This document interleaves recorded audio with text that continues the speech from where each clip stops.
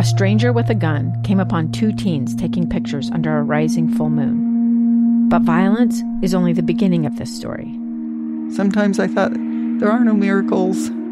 Yeah, there are, and this is a big one. I'm Amy Donaldson, and I've spent my career talking about how lives are undone by violence. The Letter is a podcast about how lives are remade.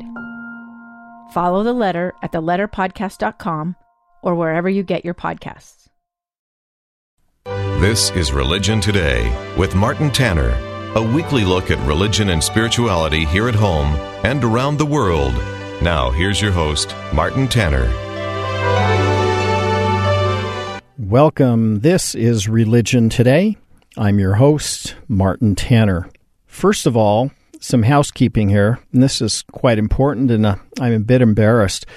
Apparently, a number of people have sent in questions for me, and I haven't responded, or they've sent in suggestions for shows, and I haven't even seen those. Apparently, some of your emails have been put into a promotional basket that I have, or simply put into a discard file. If you use the phrase Religion Today in your request, then I'm sure I can find those. If you've sent something in and I haven't responded, I do apologize. Please resend and use the phrase Religion Today, and I'm going to see if I can go back and find some of the others in the prior files. Again, I do apologize. I thought I had been responding to everyone, and apparently that has not been the case. If you would like to be in touch, the way to do that is by sending me an email to martinstanner@gmail.com, martinstanner@gmail.com. This week, I was talking with a friend of mine about the Dead Sea Scrolls, and it struck me that I hadn't talked for a long, long time on this show, probably more than 5 years, about the importance of the Dead Sea Scrolls for Latter-day Saints. And I thought I might do that today because there are a lot of people, well, everybody has heard of the Dead Sea Scrolls, but many people don't know of their significance, at least for Latter-day Saints. So here's a short little overview of things that might be useful. The Dead Sea Scrolls are a collection of, to date, about 967 different documents and fragments of documents, including texts from the Hebrew Bible. They were discovered between 1947 and 1956 in 11 caves. A 12th cave was found in February of 2017, but there were no additional documents in it. Apparently, a few fragments and things indicating there used to be documents, but they had all been removed. So, who wrote these and why are they important? Well, that depends on who you ask. The major theory, the most highly regarded theory, is that the Jewish sect who wrote the Dead Sea Scrolls were the Essenes. This is because reference by Josephus and others seems to indicate that there was a sect out by the edges of the Dead Sea called the Essenes. But looking at the documents of the Dead Sea Scrolls community itself, Roman Catholic scholar George Molin made the comment that the people themselves, the Qumran community themselves, called their own name, Latter-day Saints. Scholar George Molin deplored the fact that the Church of Jesus Christ of Latter-day Saints makes use of the correct name, Latter-day Saints, to refer to the Dead Sea Scrolls community impossible. And hence, they're typically called the Dead Sea Scrolls community or the Qumran community, but they called themselves Latter-day Saints, meaning they lived in the last days before the first coming or advent of the Messiah. Now, other scholars believe the Dead Sea Scrolls community were not Essenes, but Zadokites. Who were the Zadokites? They were the sons of Zadok, a priestly family by the name of Cohen, descended from Zadok, who was the first high priest in Solomon's temple. So those are the major theories of who wrote the Dead Sea Scrolls and who were in the Qumran community. Now, the Qumran community was at the northwest edge of the Dead Sea, off in the hills, and they apparently were very pious Jews and were there for several hundred years, probably from approximately 300 BC to about 68 BC when the Romans conquered the Jews and put down the revolt. All of the books of the Bible, except Esther, were found as part of the Dead Sea Scrolls. There were about 40% that are biblical books of that 967 or so fragments and scrolls. There were about 30% that were religious books, but not biblical books. And then there were another 30% or so that were secular books, like Plato's Republic, deeds, other kinds of community rules, and things of that nature. So as an overview, why would the Dead Sea Scrolls be of interest to Latter-day Saints? Well, one of the reasons is that Latter-day Saints and Joseph Smith were ridiculed for the claim that Joseph Smith translated ancient Jewish records written on thin sheets of metal, the golden plates. But no one's laughing since the Dead Sea Scrolls were found. Not only are the Dead Sea Scrolls ancient Jewish records sealed up until found and translated in the last days, just like the golden plates, but among the Dead Sea Scrolls there was a copper scroll, which is a scroll written on a thin sheet of copper and then rolled up as part of the Dead Sea Scrolls. This shows that not only was Joseph Smith's description of ancient writing sealed up correct, but writing on thin metal sheets was not only possible, it actually happened. So let's talk some more about the contents. There's some fascinating contents. You find books like Enoch, Tobit, Sirach, a number of recognized scrolls. Then you have some fascinating scrolls which were completely unknown until the Dead Sea Scrolls were unearthed. The Community Rule, which is a scroll that describes how the Dead Sea Scrolls community was to be ruled, the internal rules of the community. One of the most fascinating to me is the War Scroll, which is sort of a prophecy or description of a future latter-day war between the sons of light and the sons of darkness before the rule of God upon the earth. Think Book of Revelation, Battle of Armageddon. This was the Jewish idea that was very similar, that was apparently around during the time of Christ and just before. So how were the Dead Sea Scrolls discovered?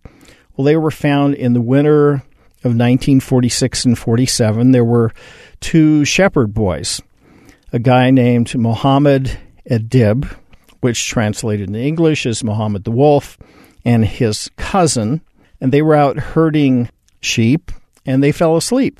They lost track of the sheep, and they noticed an opening up on the hillside, and it was way up there, and thinking some of the sheep might have climbed up into the cave, but they were too lazy to climb. One of them threw a rock, and they heard something shatter. They didn't hear any sheep, but they heard something shatter.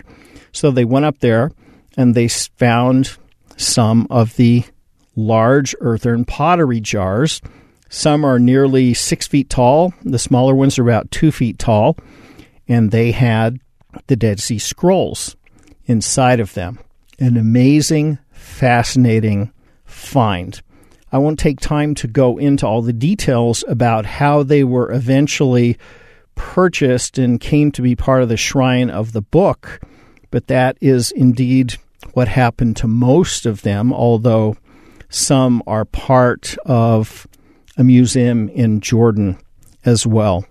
The scrolls came from 11 caves, although as I mentioned earlier, a 12th cave was found, and there's just some amazing, amazing content. Everything from Thanksgiving hymns, Book of Psalms, Rule of War, the Battle of the Sons of Light with the Sons of Darkness, as I mentioned before. And we are out of time for this segment. When we come back, more about the Dead Sea Scrolls and their significance for Latter-day Saints. Stay tuned. This is Religion Today. I'm Martin Tanner. Religion Today with Martin Tanner continues on KSL News Radio 102.7 FM and 1160 AM. We're back. I'm Martin Tanner. This is Religion Today. The Dead Sea Scrolls, why are they important for Latter-day Saints? Why would we care? Well, I've mentioned a few reasons why. Number one, they validate the idea that Latter-day Saints have and that Joseph Smith described about ancient metal plates being sealed up to the last days. We also have some other fascinating contents in the Dead Sea Scrolls. And I wanted to mention just a few of those and what was in some of these different caves. Cave number 1 had the War Scroll, or the Battle of the Sons of Light against the Sons of Darkness in the last days. Cave 1 also had the Great Isaiah Scroll, which is 22 feet long, and a complete, or virtually complete, book of Isaiah that dates to earlier than 250 BC. That is indeed amazing because until the Dead Sea Scrolls were found, the earliest known Hebrew Isaiah scroll was about 1000 AD. So we're going back over 1,000 years earlier. That is an amazing find.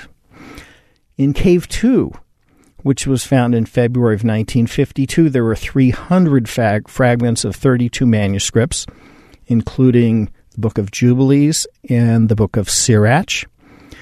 In Cave 3, we had the Copper Scroll that I mentioned earlier. There were 14 different manuscripts in it.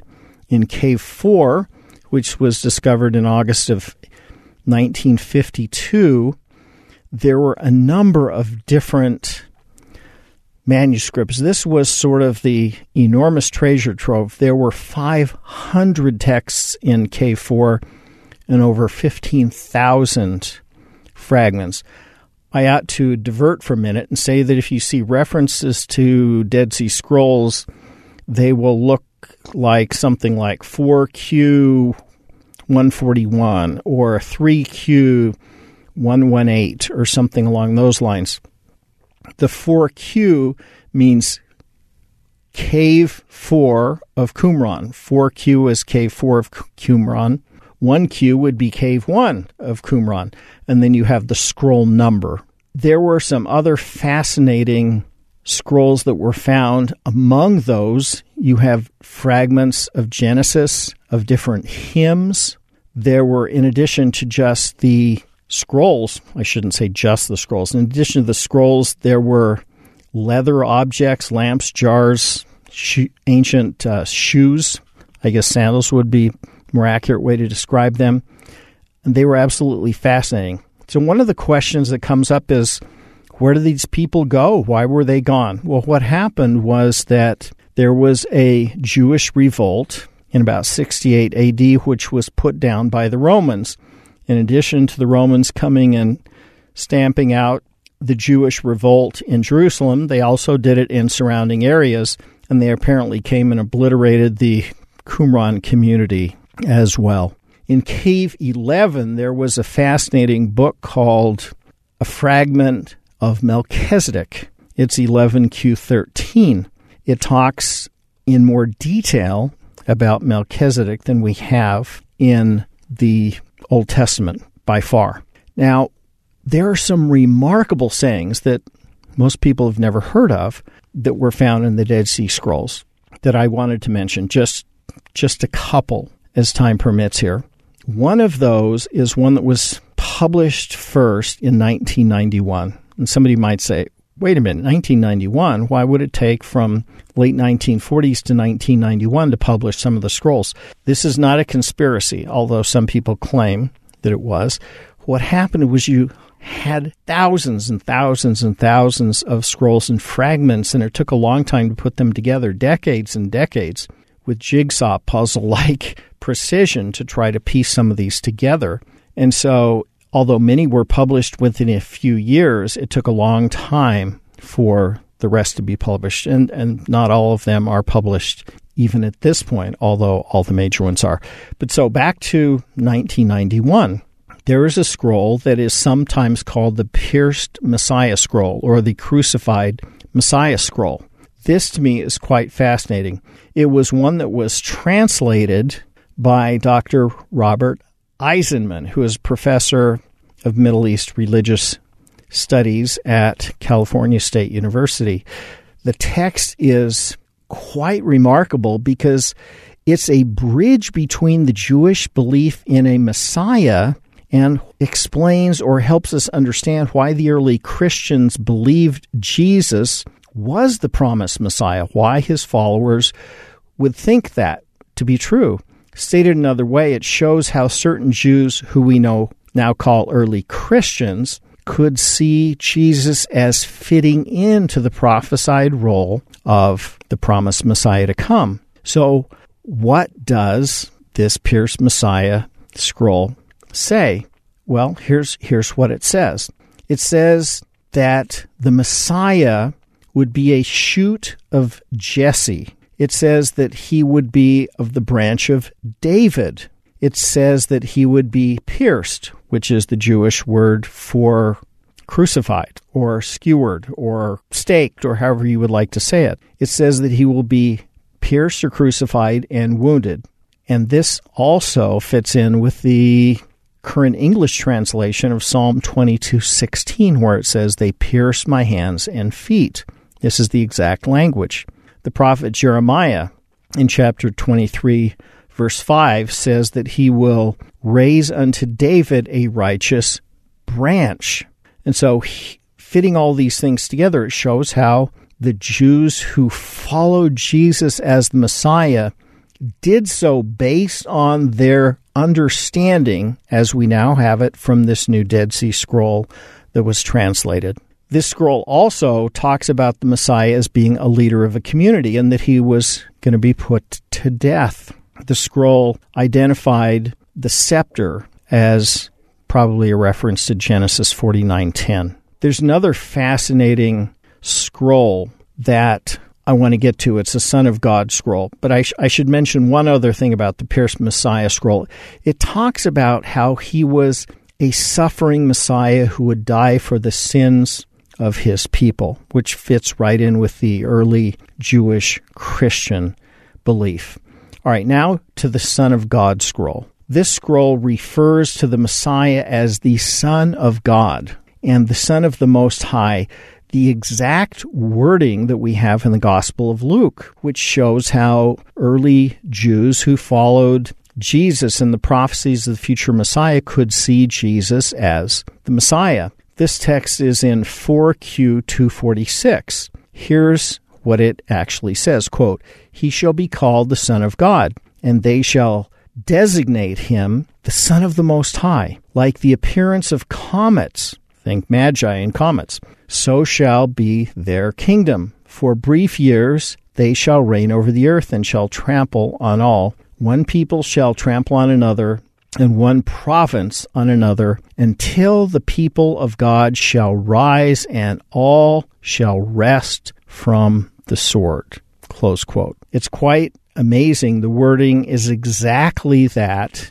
in several places that we find in Luke chapter 1, verses 32 and 35. So, to summarize, why would Latter-day Saints care about the Dead Sea Scrolls? Well, they bring back the earliest Old Testament Greek by several hundred years and the earliest known Old Testament Hebrew by over 1,000 years. They demonstrate that Joseph Smith's claims of ancient writing on metal sheets is accurate. It shows that there were Latter-day Saints the century before Jesus. It shows that there was an expectation of a crucified Messiah who would be impaled or pierced. It shows that at the time of Jesus, there was a belief that there would be a great battle in the last days, the forces of good against the forces of evil. And it also shows that, as Joseph Smith in the Book of Mormon claim, there would be more scriptures to come in the future, and that a restoration